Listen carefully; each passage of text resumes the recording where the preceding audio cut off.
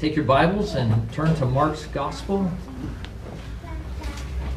Mark chapter 6, beginning with verse 45. And while you're turning there, I just want to say I'm very thankful to David Strain for many of the insights I'm going to be sharing with you this morning. Mark chapter 6, beginning with verse 45. Hear now the word of the Lord.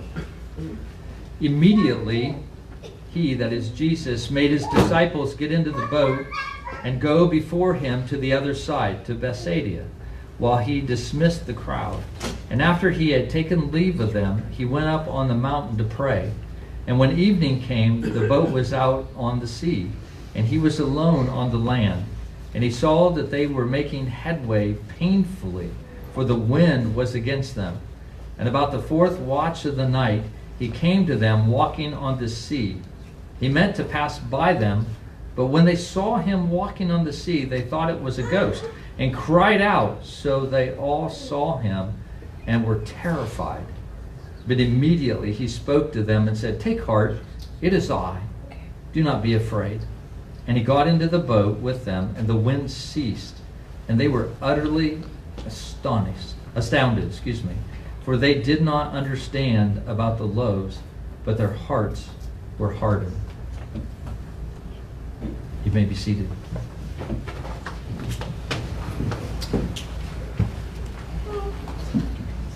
Let's pray. Heavenly Father, we thank you so much that you have given your word to us. We know that the grass withers, the flower fades, but the word of our God will stand forever. And so we pray that you would plant that word deep into our hearts, that we might know you, Father, that we might walk with you, know you as our God, and we would be your people. We pray this in your name. Amen. You know, I think it's interesting reading this account of Jesus that we have sort of incorporated into our language this phrase of walking on water. You know, we might use it maybe this way. Someone might say, well, I'm not saying my boss expects a lot of me, but I swear he expects me to be able to walk on water. In other words, he expects me to do the impossible. He gives me a project. It should take a month, and he gives me 2 days to do it. Or maybe you say, well, Sally, she could do anything you give to her. I swear, she could walk on water. You know, and so we use that phrase and we throw it around a lot. But when it comes to Jesus literally walking on water, you know, some scholars really work very hard to try to explain that away. And actually, as we've been looking at the miracles of Jesus through the book of Mark, I've encountered those who have made comments trying to explain away the miracles. And the walking on water is no different. There are some scholars that want to say, well, Jesus was really just walking on a sandbar. Or, you know, actually the boat that the disciples were in was much closer to the shore than they realized, and Jesus was just walking along the beach and they didn't realize it in all the fog and stuff. Or one of my favorite ones was a scientist who said, well, he really believes that there was a cold spell in that particular region in that particular time, and there was ice under the layer of water, and Jesus was walking on ice. Now, we're not going to take the time to dissect all those different arguments, but I will tell you this.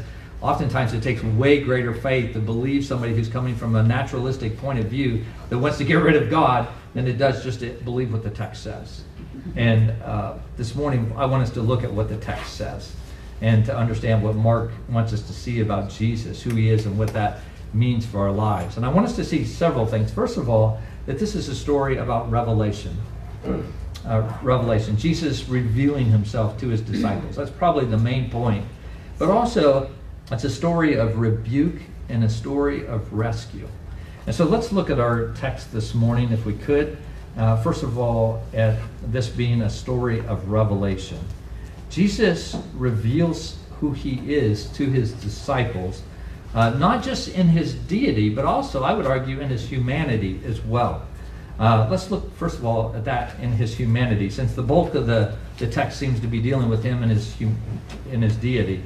But his humanity is emphasized really at the beginning of the text, where Jesus sends his disciples to go to the other side of the shore. He stays and he dismisses the crowd. And after he dismisses the crowd, what does he do, kids? The Bible tells us that he goes up to the mountain, and while he's on the mountain, he goes up there to pray. Verse 46, he went up on the mountain to pray. Now, remember, Jesus is the divine Son of God, without beginning, without end, who has dwelt in the glory and the blessedness of fellowship with the Father and the Holy Spirit for all eternity. But now, here on the shore of the Sea of Galilee, we meet the Son who is fully man, a man who needs to pray, a man who goes up on the mountain to pray. As God, he doesn't need to pray, but as man, he could not neglect to pray. He had to pray. And it's interesting, if you go through Mark's gospel, to trace the times where it tells us that Jesus prayed. And it really, if you look at it, it shows sort of a comprehensive pattern of prayer. There's actually 3 different accounts. First of all, in chapter 1, verse 35, at the beginning of Jesus' ministry, as he's just getting in, he's doing miracles, he's preaching the gospel.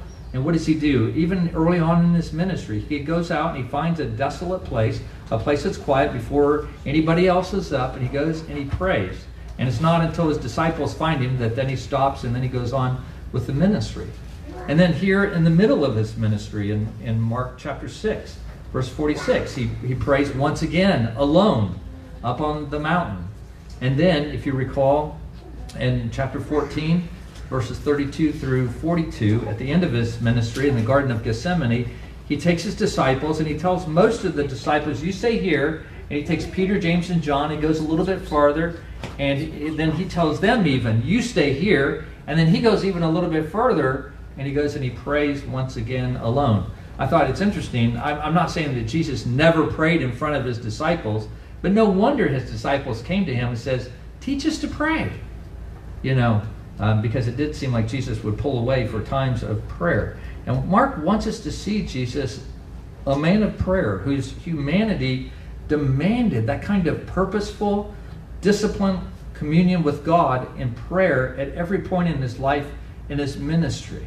I'm sure Jesus prayed more than just 3 times over the period of his life, but Mark tells us this just to show us sort of the fullness of the need of his prayer throughout his life and ministry. And of course, if our sinless Savior needed to pray, you know where I'm going to go next with this, right? Then how could any of us who follow him in our daily combat with indwelling sin ever afford to neglect to pray? We need to pray, brothers and sisters. We need that. It's not that God is doing that as some burden like Pharaoh who tells the people that they need to make bricks, and at first he gives them straw, but then after a while, to be more mean, he takes the straw away. And God's not putting that burden on us. He knows that is a blessed thing for us, to have that means of grace, to come to him to pray. And so Jesus is a man. But Mark is going to reveal to us that Jesus is more. Jesus is the infinite, eternal, and unchangeable God. And that's what the bulk of this story is about Jesus' deity.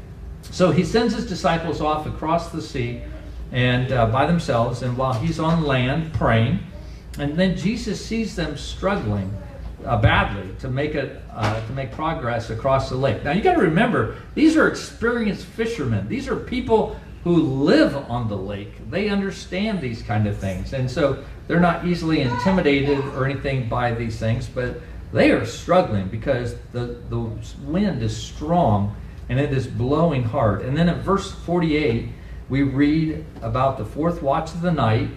That'd be about 3 o'clock in the morning. Okay, so they have most likely been battling this wind for quite some time.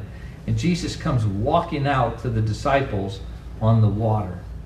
Now, we read something interesting at the end of verse 48. Look at that. It said that he meant to pass by them. Now, that's really an odd comment if you think about the fact that if Jesus is on the mountain praying, and I wouldn't be surprised if he was actually praying for his disciples, but Mark doesn't tell us, but he's praying and he sees them struggling, so he goes to them. So why would he want to pass by them if he's going to help them? Well, Mark tells us this about Jesus to clue us in to the real significance of what's happening. This phrase, to pass by, was used in the Old Testament in critical times when God was revealing himself dramatically to his people. and what's called a theophany. Kids, that a theophany is like an appearance of God. You know, remember, God's a spirit, but there are occasions where God would appear to people. Sometimes it was in a burning bush. Sometimes it was as an angel wrestling with someone. You know, there were different theophanies, different occurrences. But probably the most famous it was Exodus chapter 33. Exodus 33, feel free to turn there if you'd like. And verse 18. And Moses is on Mount Sinai, and he's just prayed in verse 18. He says, please show me your glory. God, I want to see who you are. Can you show me who you are? I've been following you. I've been leading your people. Show me your glory. And in verse 19, it says, and he, that is God, said, I will make my goodness pass before you. In other words, I'll make my goodness pass in front of you. Okay? And will proclaim before you my name, the Lord. Okay, so God does pass before Moses and shows himself to him. Another occurrence is in 1 Kings 19, verses 11 and 12. And this is where God appears to the prophet Elijah. Now, Elijah's sort of hiding, and God appears to him. And we read in this text that the Lord brings a whole lot of different natural phenomenons before him. And for example, the first thing he sent was a strong wind. I mean, so strong that it caused the mountain to begin to crumble, right?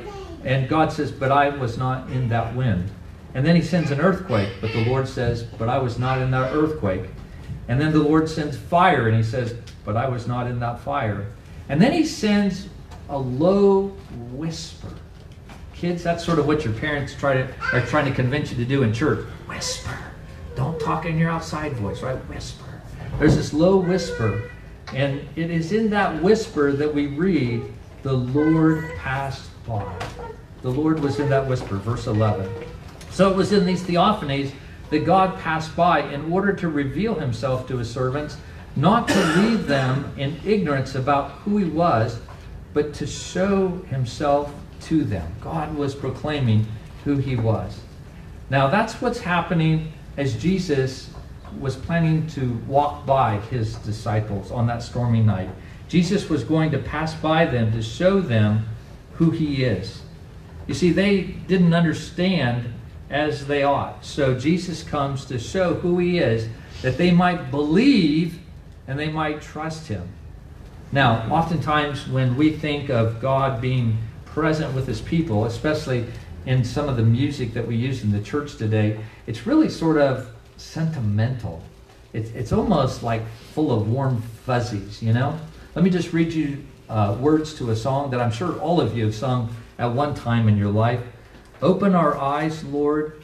We want to see Jesus, to reach out and touch him and say that we love him. Open our ears, Lord, and help us to listen. Open our eyes, Lord. We want to see Jesus. There's sort of this, you know, sentimentality of, oh, Jesus, just come to me. Let me reach out. Let me touch you. Let me hear you. Now, I don't mean to impugn the motives of the ears of the person who wrote those words or anything, but sometimes it can be sort of sentimental, like we're just wanting this experience or this feeling. And yet, when you look at Scripture, when God comes and he appears to people, it's a totally different kind of picture. Think about Isaiah 6, where God's train fills the temple, and the seraphim, the angels, worship the Lord as they see him there. And the house, it says, was filled with smoke, that the foundations of the threshold shook. And Isaiah is there, and he's watching all of this. He sees this vision, and what's his reply? In Isaiah 6:5, we read, woe is me, Isaiah says, for I am lost, for I am a man of unclean lips, and I dwell in the midst of a people of unclean lips. For my eyes have seen the King, the Lord of hosts. And go back, if you would, to Exodus chapter 33, verse 18, that we just looked at, where Moses said to the Lord, show me your glory. And the Lord says, okay, I'll do that. You know, I will make all my goodness pass before you, and I will proclaim before you my name, the Lord. Okay? Now let me read the rest of the text. It paints quite a picture. And I will be gracious to whom I will be gracious, and I will show mercy on whom I will show mercy. But he said, you cannot see my face, for man shall not see me and live. And the Lord said, behold, there is a place by me where you shall stand on the rock. And while my glory passes by, I will put you in a cleft of the rock, and I will cover you with my hand until I pass by. Then I will take away my hand, and you shall see my back, but my face shall not be seen. You see, what a all-striking picture of God. You know, as he comes to people, he comes in his magnificence and his greatness. God says, I am so great. If you saw me in my face, you couldn't handle it. You would die. But I'll let you see my backside. I'll just let you catch a glimpse as I'm passing by. That's how great I am. So, Jesus likewise shows himself to his disciples in such a way that verse 50 tells us they were terrified. Actually, the Greek says something like this. They were very exceedingly afraid. Now, that's not really great English. They were very exceedingly afraid. That's a little awkward. So we just say they were terrified. But that's probably sort of an understatement to say that they were terrified. They were incredibly terrified. And who could blame them? I mean, it's 3 o'clock in the morning.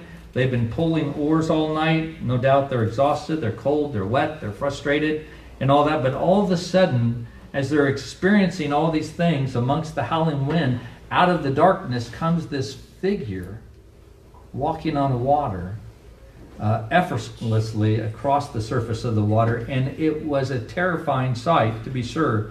And no wonder they thought they were seeing a ghost, because no person could do that. Now, we don't have the time, but there are a boatload, no pun intended, a boatload of Old Testament scriptures that talk about the Lord God, Yahweh, walking on the water and the winds. And no doubt some of those passages could have come back to their mind. But verse 50 says, but immediately he spoke to them and said, take heart, it is I, do not be afraid. Now the phrase that he uses, it is I, in the Greek is ego eimi, okay? And the phrase could mean it's me, as it's translated, but also, and more typically, it's used to mean I am, okay? Which is translating the divine name of God that we oftentimes see in the Old Testament, where Yahweh would say, I am who I am.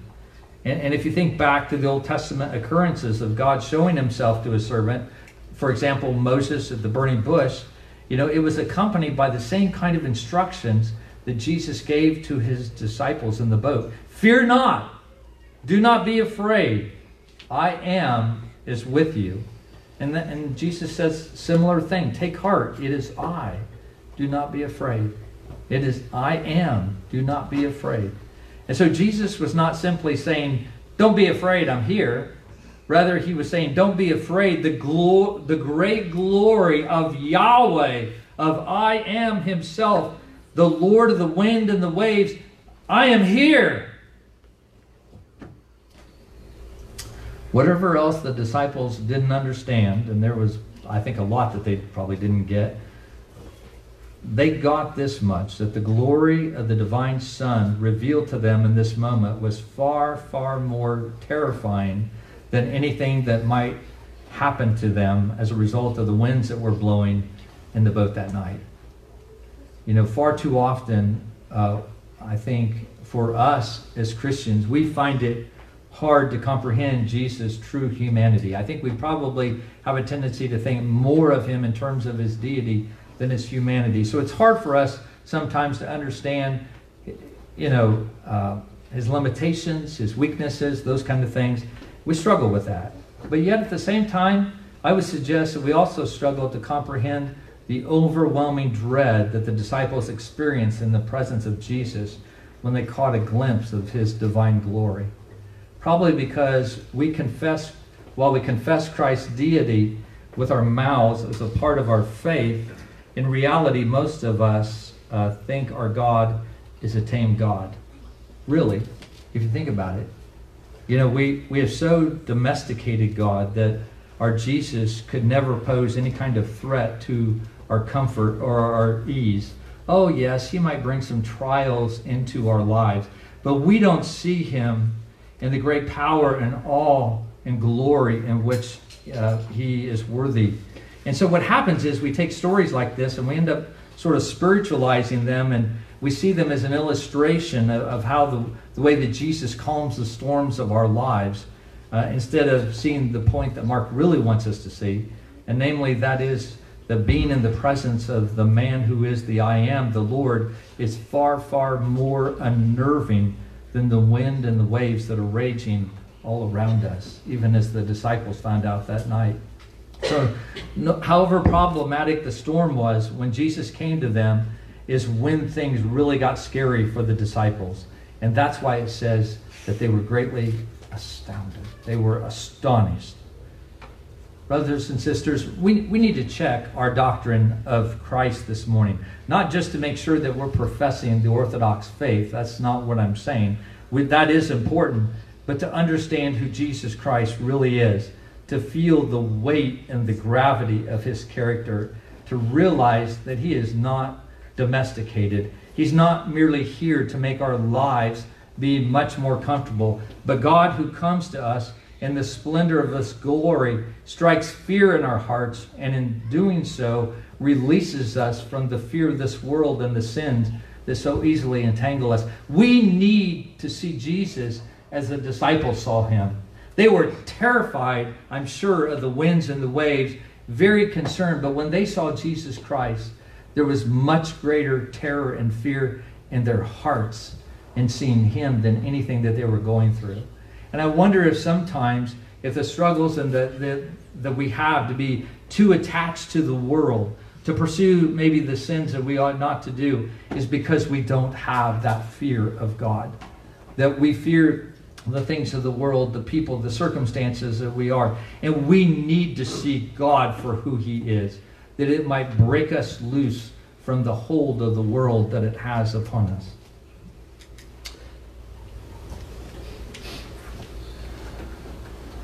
But secondly, I want us to see the rebuke that Jesus gives his disciples. A rebuke not only for the disciples, but probably for us as well. The whole account that we see here is designed to expose the disciples' unbelieving hearts. They were scared stiff when Jesus appeared in the midst of the waves and the storms, but it wasn't until he got into the boat and the wind stopped that we read that they were utterly astounded. Why? Well, look at verse 52. For they did not understand about the loaves, but their hearts were hardened.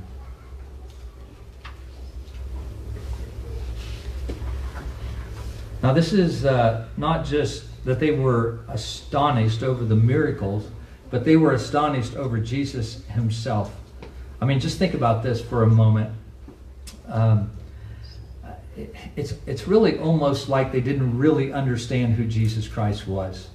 You know, and that's sort of a shocking thing to say, really, in light of everything that they had experienced. I mean, think about everything that the disciples had gone through up until this point in time. They had witnessed so much. They had seen Simon Peter's mother-in-law healed of her fever. They had seen a leopard cleansed, a paralytic healed. Let me just stop you. This is not just a list, people. Imagine yourself there, seeing these things, experiencing things that the disciples did. A man with a withered hand restored to wholeness. A legion of demons being cast out. A woman with an issue of blood for 12 years who's made clean and healed. Jairus' daughter, 12 years old, and yet she's raised from the dead. Not to mention that they had already been in a storm with Jesus in a boat in the middle of the sea, and Jesus calmed the wind and the waves. And now, just a few hours before this, they had seen Jesus feed 5,000 people with just a couple of loaves and some fish, and have basketfuls left over. He showed them that he was the greater Moses, that he was greater than the greatest king of Israel, King David, who was the shepherd of his people. They had seen all that, and yet they still didn't get it. They don't understand. And as we see that in them, we should ask ourselves, how's that even possible? Look at the end of verse 32, or 52, 52. Their hearts were hardened. Now that's a very chilling description and very humbling in many ways. Mark's not describing a pagan Pharaoh whose heart is hardened and who refuses to let God's people go. He's not even describing a defiant Israel making their way through the wilderness and whose hearts were hardened at Massa and Meribah. This is Jesus' disciples. This includes his inner circle that we always talk about. His disciples who lived with Jesus and watched him every day. They had seen his mighty works. They had listened to his preaching. Mark tells us that Jesus made known the secrets of the kingdom to these men. Jesus explained to his disciples the meaning of the parables.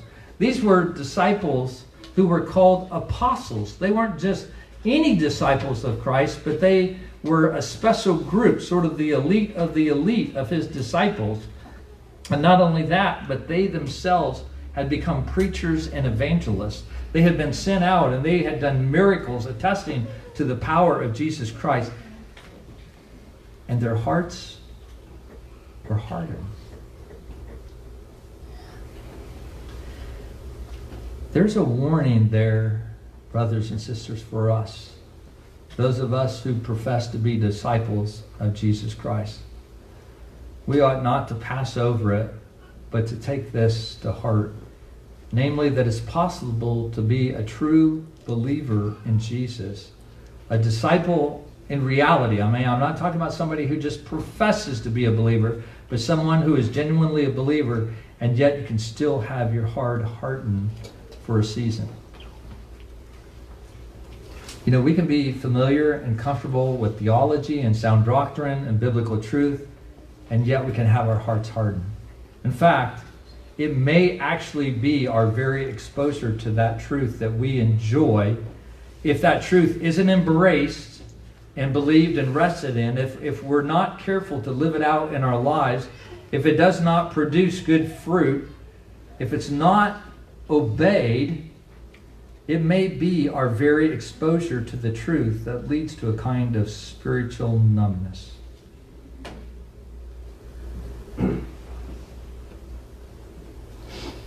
We've all heard it, the gospel, 1,000 times before, and yet it may be that our sin has not been rooted out, or our unbelief has not been mortified or put to death.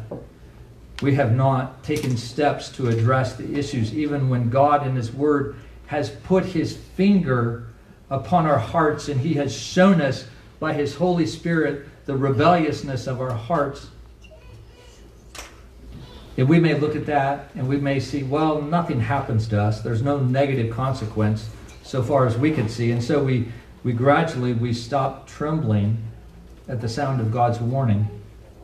Our hearts cease to be warmed at the display of the gospel makes to us of the beauty of grace. Our consciences stop stirring when sin gets exposed. And really what happens is the Word of God becomes little more than spiritual white noise that we sort of hear in the background, just something that we could really sort of easily begin to tune out. Brothers and sisters, that is a terrifying and terrible condition to be in. How close to shipwrecking our faith we are in that moment.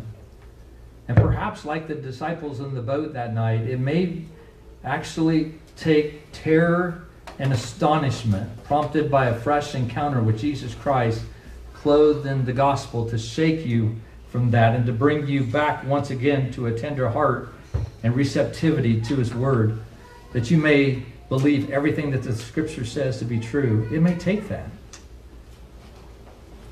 Brothers and sisters, as we come to this text, it's a word of revelation of who Jesus is, but it's also a word of rebuke.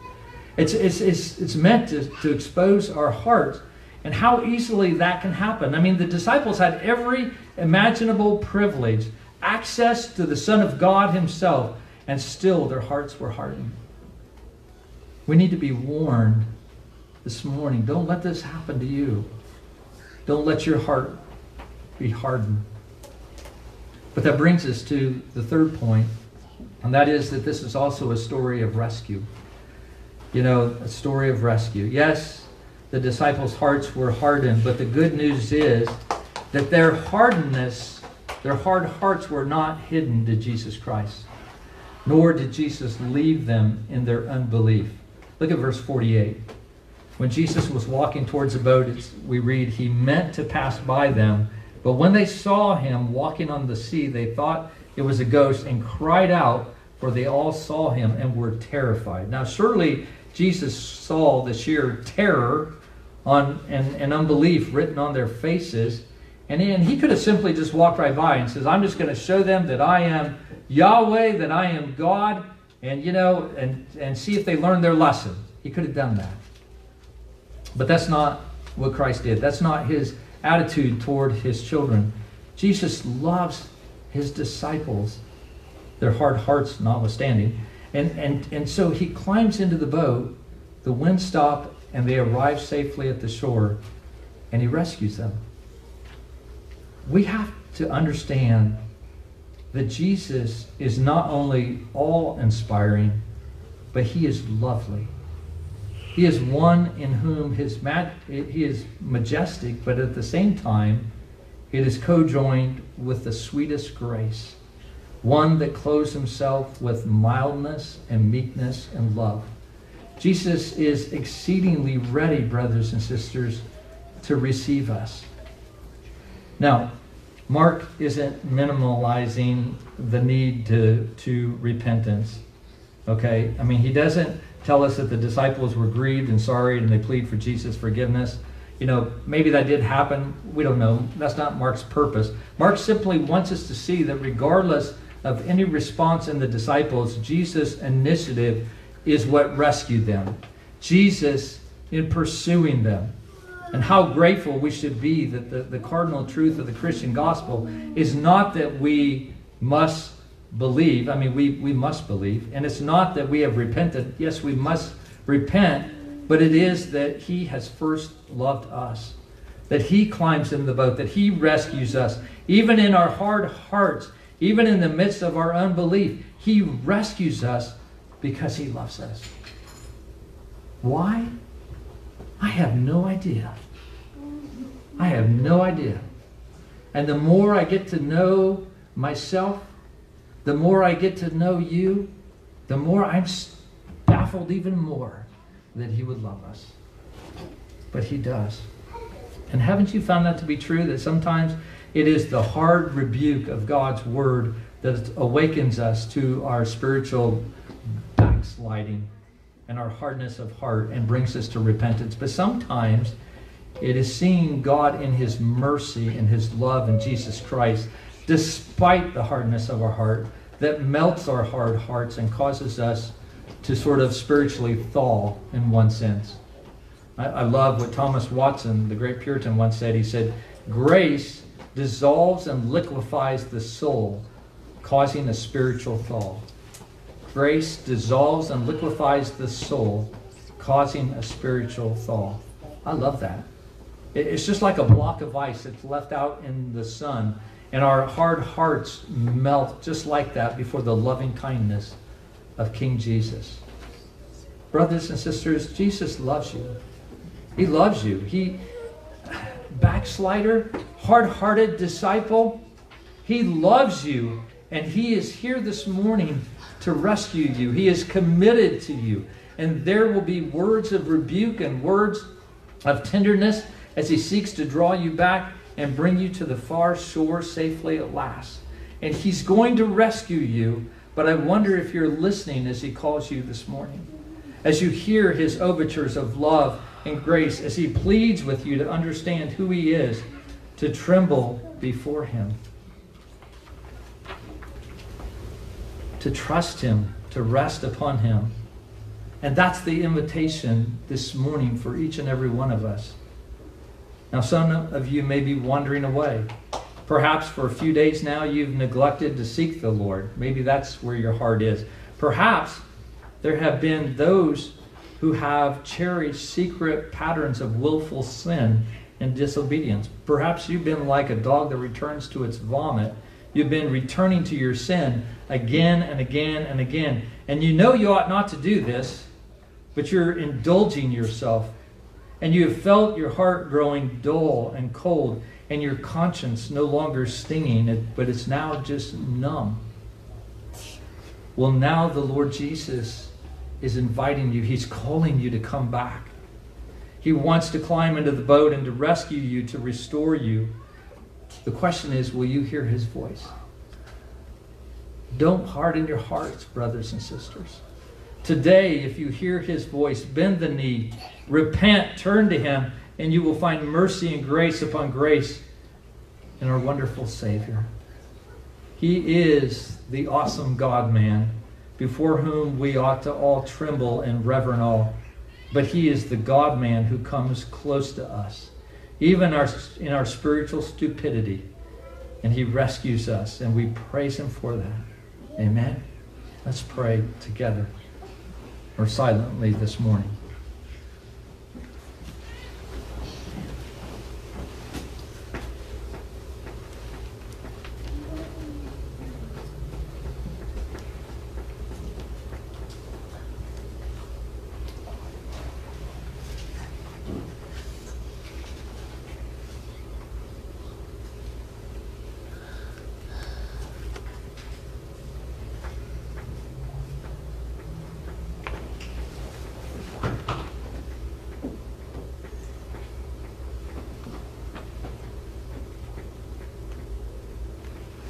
Oh Lord,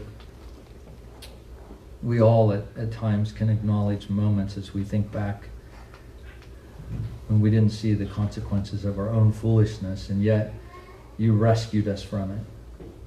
Our stupid mistakes, our willful rebellion would have led us down into dangerous paths, and yet you spared us.